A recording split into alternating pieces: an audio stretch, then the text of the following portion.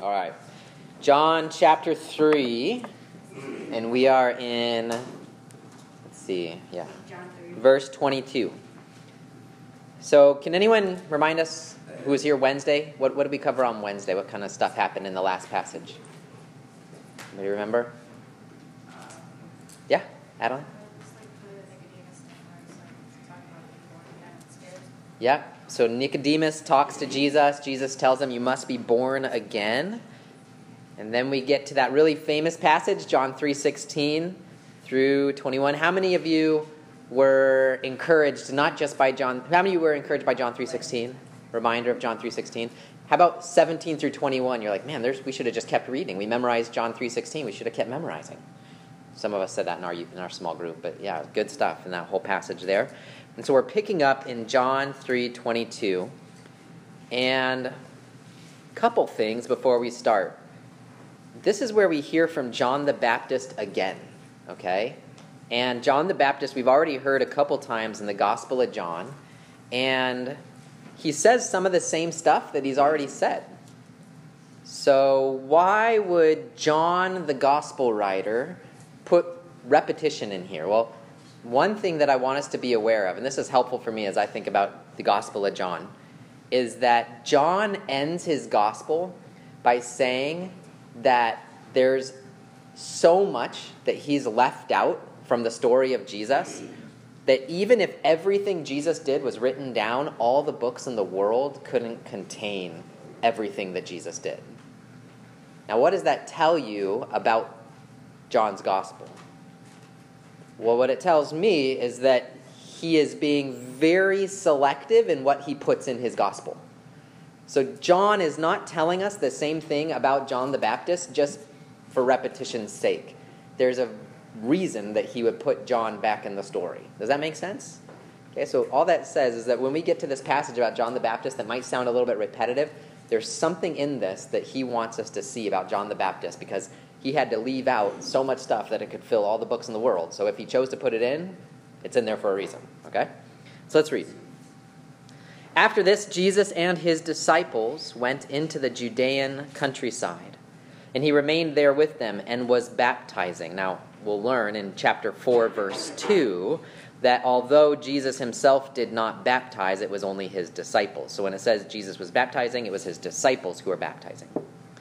So verse 23, John was also baptizing at Aenon near Salim, because water was plentiful there, and people were coming and being baptized, for John had not yet been put in prison. So if you guys know John's fate, what ends up happening to John the Baptist? Gets his head cut off, right? So he's put in prison, head gets cut off, all right?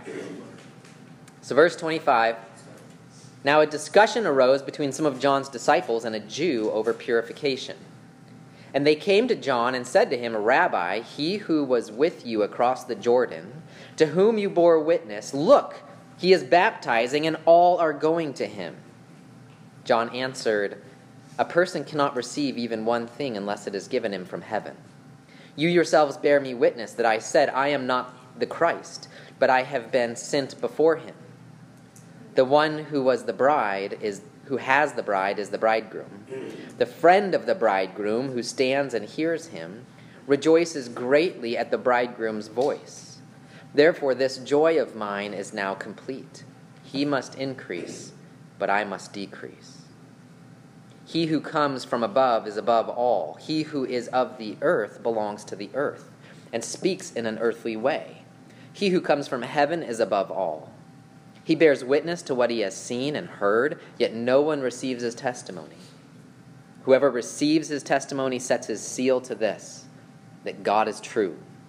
For he whom God has sent utters the words of God, for he gives the Spirit without measure. The Father loves the Son, and he has given all things into his hand. Whoever believes in the Son has eternal life. Whoever does not obey the Son shall not see life, but the wrath of God remains on him.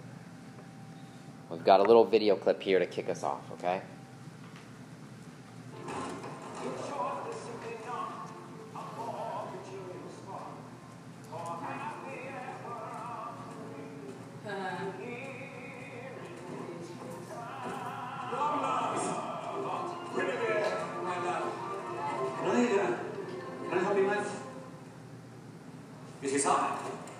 Sir Lancelot, I have fulfilled my quest. Sorry, I'm sorry.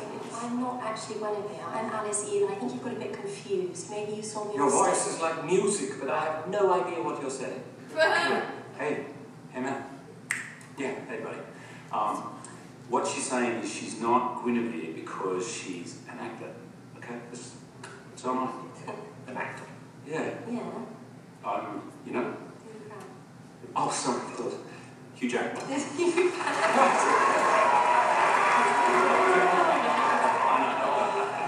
Huge Ackman? That's a ridiculous name. It doesn't even sound real. Only a coward would conceal his true identity, Arthur. No, it's Hugh Jackman. I, on the other hand, carry the treasure you sought, but could never find. Behold, the key to life everlasting. Okay, love the costume, love the enthusiasm, but you're going to have to get off stage now. Sir Lancelot, ladies and gentlemen, Sir Lancelot. Yes. Shame on you, Arthur. You don't deserve your crown, and you don't deserve your queen. Prepare to feel the cold kiss of my blade, huge Ackman. Hey, buddy, this is all just...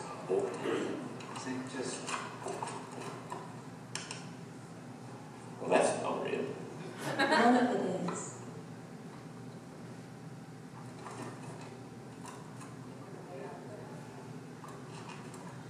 It's not real. I mean, it was a good performance. We were right in there, but it's not real. It's not real. Not real! Do you know how long I dreamed of Camelot? For nothing! Please, just take a seat and bear with me. That's enough. Right, get off the stage. Right, stay back. You don't scare me, huge Ackman. Listen, mate, you know where to find me, right? If we go, I will break you.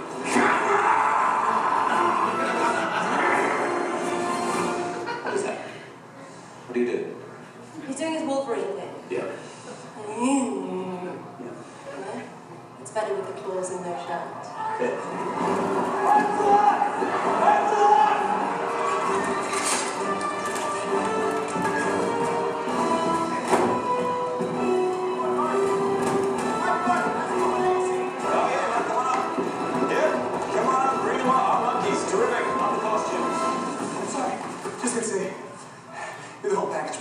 Thanks, buddy. He recognized you. Yeah, that was awesome. Whoa. So sometimes you have to show an entire clip to get one line.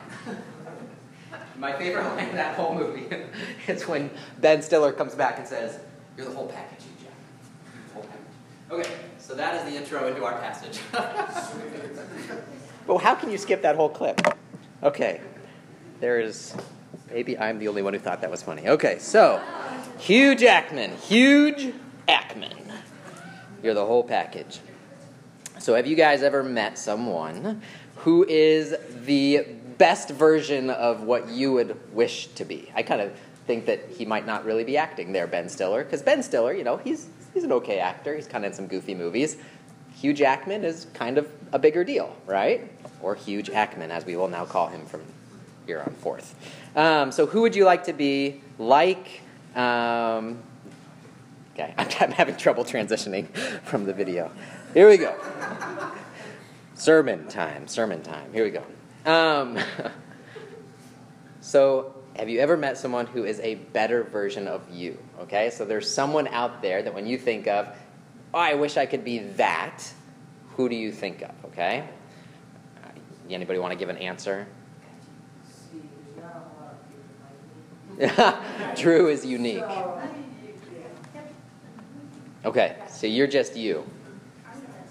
But we tend to have someone that we wish we could be like, and unchecked, this admiration, this desire to be like someone, what can happen is it can start to turn towards resentment, right? We can actually be embittered and resent someone because they are the version of ourselves that we wish we could be, but we come to the realization that we're not going to be, okay? Whether it's looks or talent, right? So that is kind of launching us into our passage for today, okay? So our passage is we're going to go through it in 3 points, okay? So the first point is there is a perceived problem, okay? So let's read back in verse 22. So Jesus, his disciples, they're in Judea and Galilee countryside. They're baptizing, and if you can picture it, there's basically like two baptism groups happening right now. There's Jesus' disciples baptizing, and there are John's disciples who are baptizing, okay? And then in verse 25, we hear that a discussion arose between John's disciples and a Jew over purification. That's all we know. And we know that baptism back in this day was something that people were doing, but it was kind of this transition between Jewish purification rites, things that Jews would do to be purified, and what Jesus made it into. In other words, Jesus and John the Baptist, when they started baptizing people, they were taking something that some people were doing, and they were kind of giving new meaning to it, if that makes sense, right? So there's actually this group called the Essenes, and they were these like desert Jewish community, and they lived out in the desert. You can actually go and still visit some of the camps where they lived, and there were these bathtubs with steps that would go in down one side and steps that would come out the other side, and they would go and they would baptize themselves every day or every meal or things like that, and it was a way of being purified, okay? Yet John took it, and John would baptize people for the forgiveness of sins, right? To come and repent of your sins, right? Maybe not the forgiveness of sins, but to show their repentance of sins. And then Jesus is taking this baptism. So what we know is there's this discussion of a Jew and John's disciples. And we kind of have to read between the lines a little bit. But what my guess is this Jew is coming and he's trying to put it all together. He's saying, okay, I know about purification. I know about baptisms because you guys are doing it, right? And I've seen other people do it. But I don't understand that there's your group doing baptism here, and there's Jesus' group doing baptism here, and it seems like Jesus' group is a lot more popular than your group. So which way should I go? Where do I need to go and get baptized? That's kind of my guess at what he's wondering. So because of this discussion, John's disciples in verse 26, it says this is John's disciples, they came to John, and here's what they said.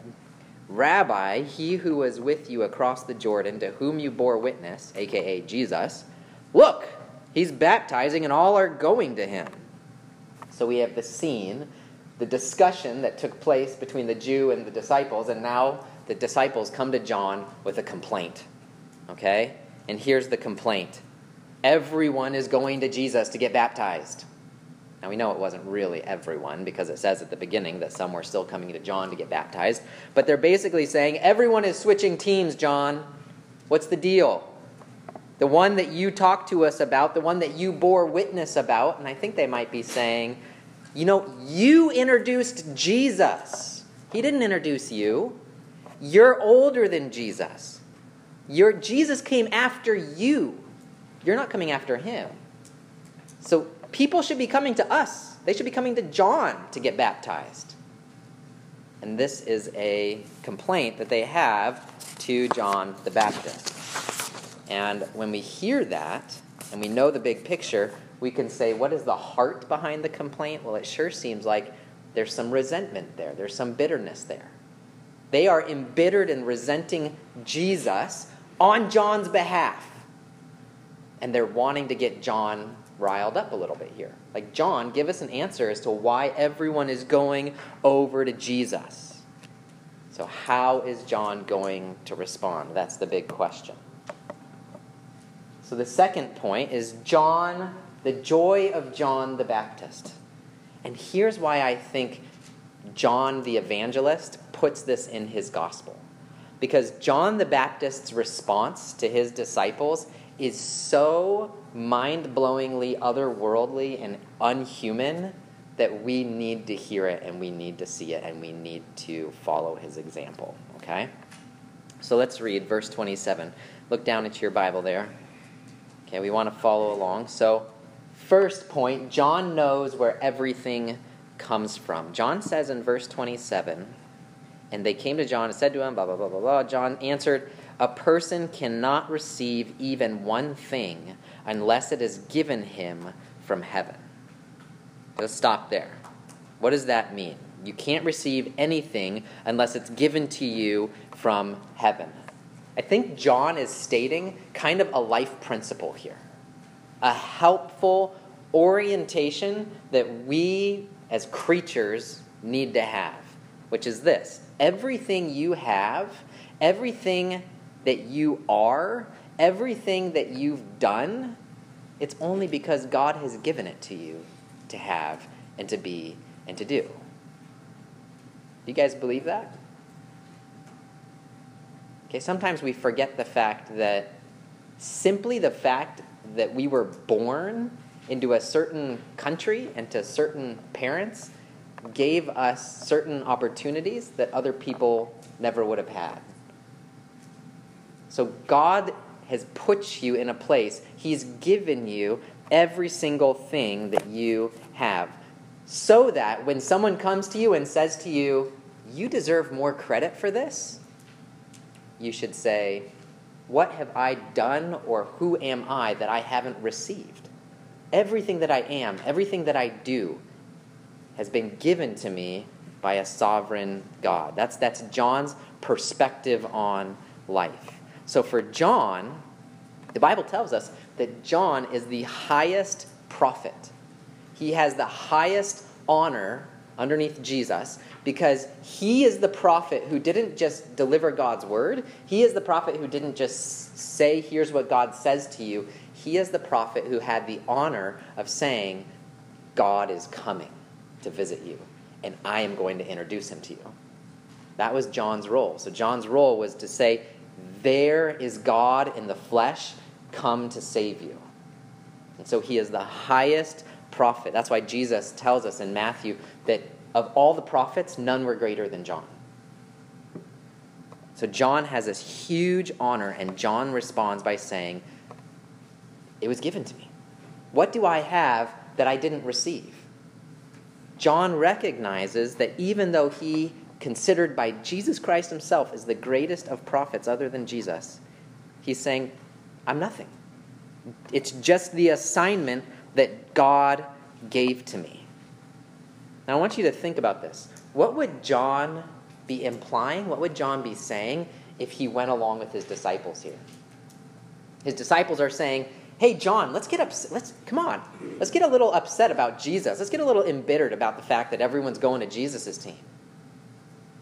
If John went along with that, it's like, yeah, you know what? You're right. I introduced him. I'm the one who prepared the way for the Messiah. They should be coming to me. Well, what John would be saying, in essence, is he'd be saying, you know what? I deserve more attention than God. I want people to come to me, not to God.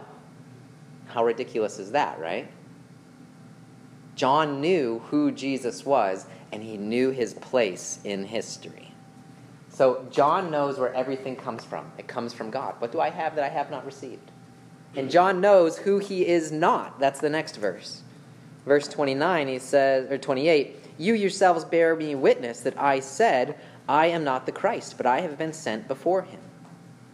So despite the fact that he's being given this hugely important role, John knows that it was purely a role to be carried out for God's glory. It wasn't for his glory that he was told to announce the Christ. He recognizes the distance between Christ and not Christ. And the question is, do we? Do we recognize the difference, the distance between Jesus Christ and Jesus Christ's servants, even the greatest of his servants, the greatest of his prophets? John did, and he keeps drawing attention to it. He's just another servant, just like you, just like me.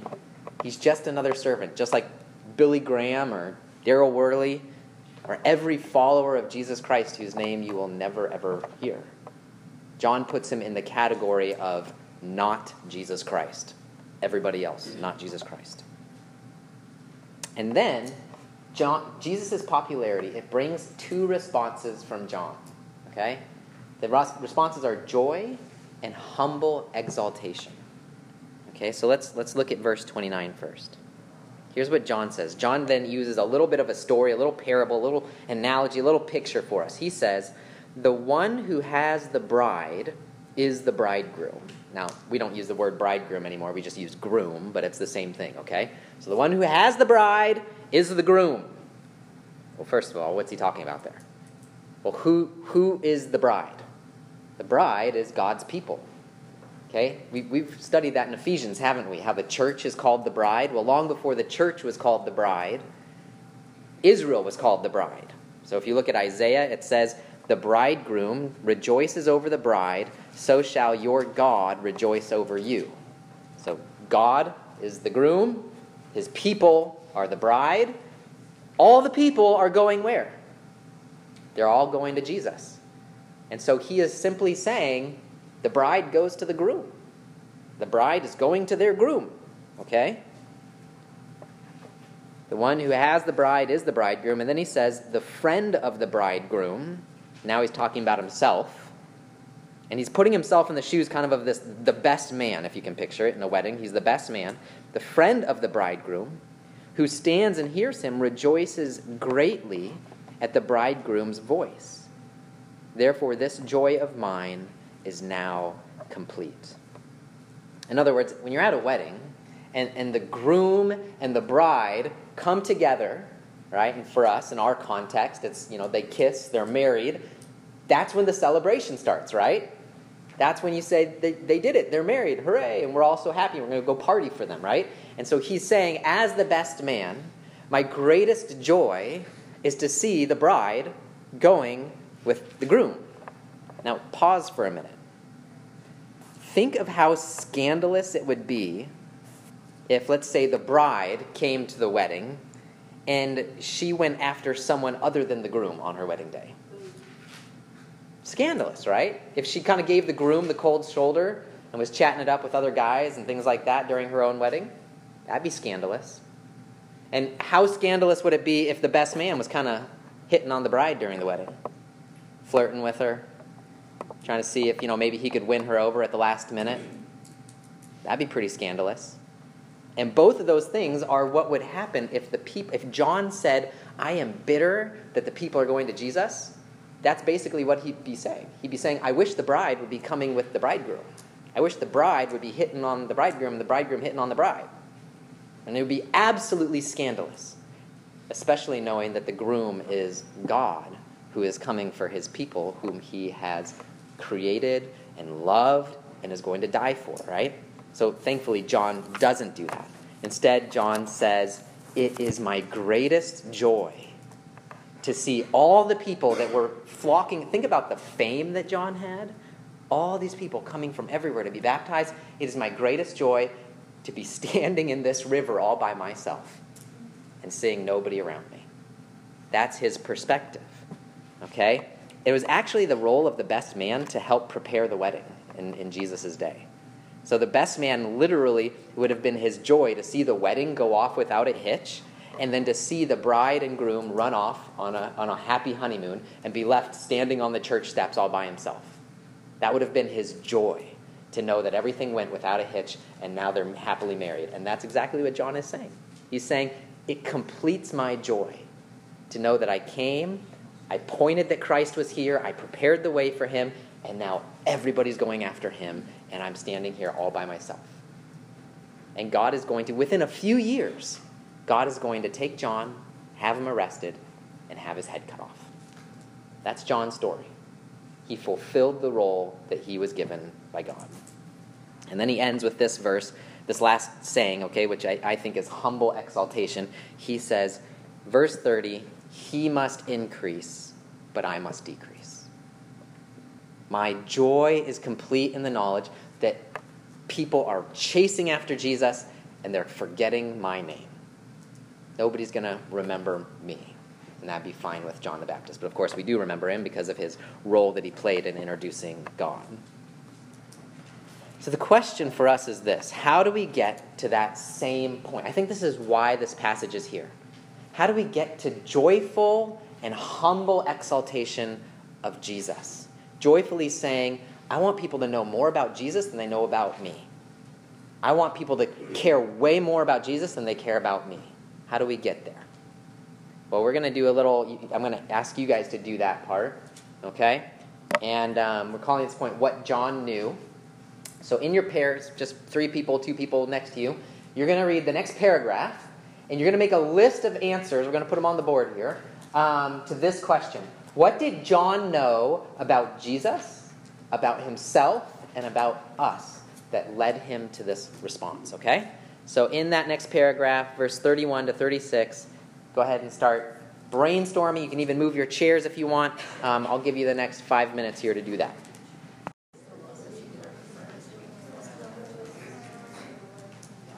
All right. Well, help me out. What do you guys think here? We'll jot some ideas down here. So tell me something that you got from that passage in one of the 3 categories here. Aaron, yeah? We got, Jesus, we got, he's above all. Okay, so we know that he knows about Jesus, that he is above all. Good.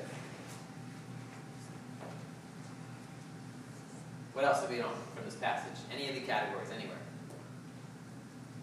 Yeah? That John acknowledges that I am not the Christ, but I have been sent before him. So he's a servant, but he's not the Christ. Okay.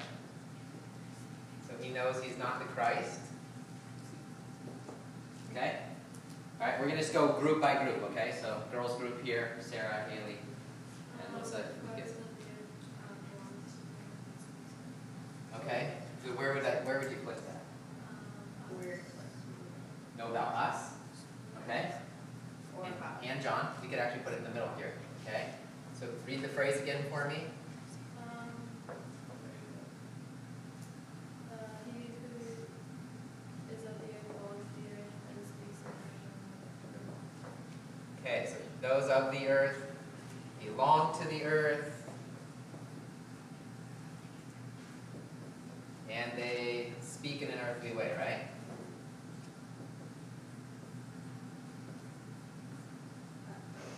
Okay, so you guys know why it's in both of these categories, because we are of the earth. John is of the earth. Jesus is of heaven, right? Okay. All right, what else can we put up here? Next group. Anything else to add?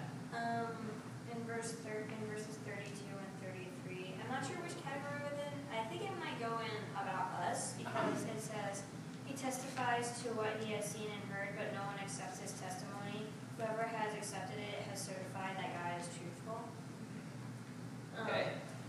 So no one accepts, no one receives his testimony. And then whoever receives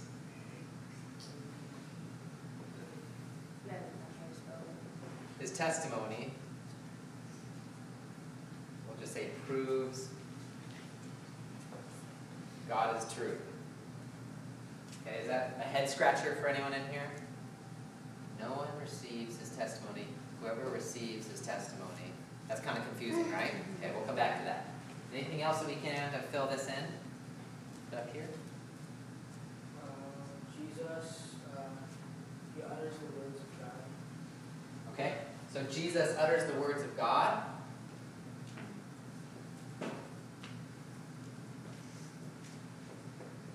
Okay, I forgot I was going in order. You guys have anything? Meredith, Margaret, Ayla. We said, let me say, whoever, the same thing, whoever receives his testimony sets a seal to this, God is true, so he knows that God is true. And then also, he says, for he who God has sent utters the words of God, so he also knows what his purpose is. Okay, yeah. His purpose, he knows Jesus' purpose, you're talking about? To utter the words of God? Yeah, and then, God is true. Okay. I'm going to keep that here because it's kind of talking about those who receive the testimony prove that God is true. Okay, so let's keep looking at that verse 34 there. For he whom God has sent utters the word of God, for he gives the Spirit without measure. So who has the Spirit without measure? Jesus. So he has the Spirit without measure. The Father loves the Son, so we know he has the Father's love.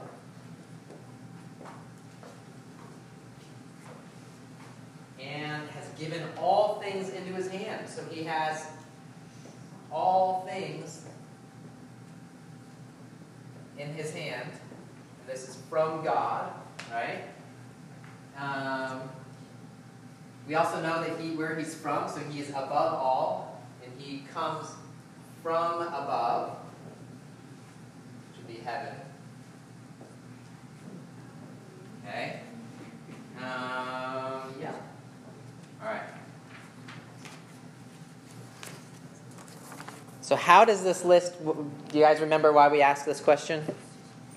The question was, how do we get this joy and this humble exaltation when Jesus gets the glory and we don't? Well, we get it by knowing who Jesus is and who we are, right? That's what we see right here. So we know Jesus is from heaven. Jesus is above all. From Jesus' mouth come the very words of God. Jesus has God's Spirit without measure. That means he has a limitless supply of God's Spirit in order to give out to us. He has the full extent of the Father's love upon him. All things have been put into Jesus' hands. That's who Jesus is. And who are we? Well, we are those who belong to the earth, and we speak in earthly ways.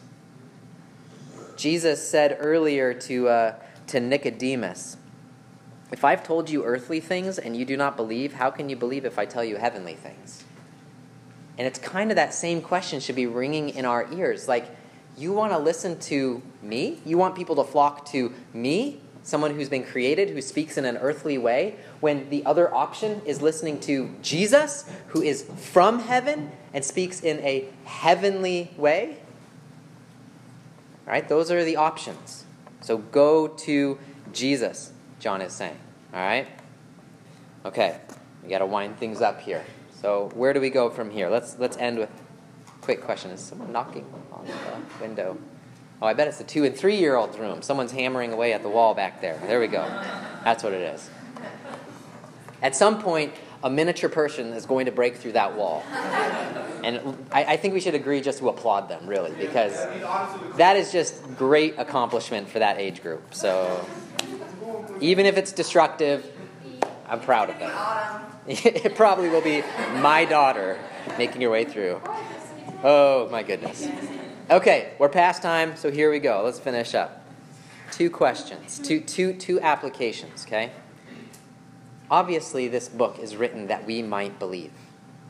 Okay, so the whole point that John keeps getting at is believe in Jesus. And here he ends this passage by saying, whoever believes in the Son has eternal life, and whoever does not obey the Son shall not see life, but the wrath of God remains on him.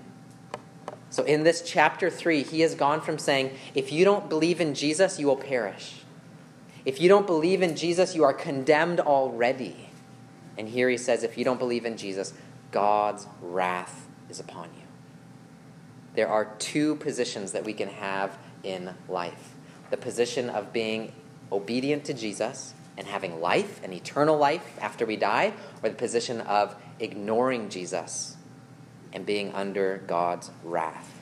So do you believe in Jesus? Are you following the one who is from above, from heaven, who is above all, who when he speaks the word of God? This is the one who has seen and heard and witnessed God's throne room. He stood in God's throne room from before time began. He created the world. He reigns now. He has a limitless supply of God's Spirit. He is perfectly loved by God. He has all things given into his hands by God. Is this who you are believing in and following, or are you believing in and following something from this earth? The opinions of friends, fads, culture, earthly things, my own heart, my own desires. Have you believed in Jesus? And if you have believed in Jesus, here's where John the Baptist really helps us out. Have you accepted the role that he's given you? Are you content with the role that he has given you in his kingdom? Primarily the role of making Jesus great and yourself nothing. This is really important. I'm especially speaking to those who are going on a mission trip, those of you who share Christ with friends at school. When it comes to evangelism and missions, it is incredibly important. Are we seeking the glory of the groom, or are we seeking our own glory? Do we long for people at the end of camp, at the end of a trip, at the end of leading someone to Christ, do we long for people to say, God is great? Or do we kind of hope they'll say, you are great. Thank you for your role in my life. What is it that we kind of hope to hear when we come back from a missions trip? Do we get up on the stage and kind of feel tickled pink that finally we're up on the stage and we get the microphone and we get to tell stories about the funny and fun things that we did? Or do we get up on the stage with the heart that says, I just want you to know how amazing God is and what God has done in our trip and in our hearts and the hearts of those that we were working with? So to put it in the terms we've already said, do we seek the glory of the groom? Are we hoping that he gets the bride? Or are we flirting with the bride at the wedding? Do we get up on stage? And this is something that I, as a pastor, this is huge for me. When I get up on stage and speak, if there's any inkling of me saying, I hope that people say, man, he's a great preacher. I could listen to that guy all day long. All I'm really doing is flirting with the bride. When in reality, I ought to be saying, you need to go to Jesus. He must increase. I must decrease. So how are we doing at that when it comes to our lives? Let's pray that God would help us. Lord Jesus, thank you for your word and for this word for us. And help us, Lord, to be people who joyfully and humbly exalt you and with a true heart can say, you must increase, I must decrease. And that we would take active steps in that every step of our life, every day of our life. We pray this in Jesus' name. Amen.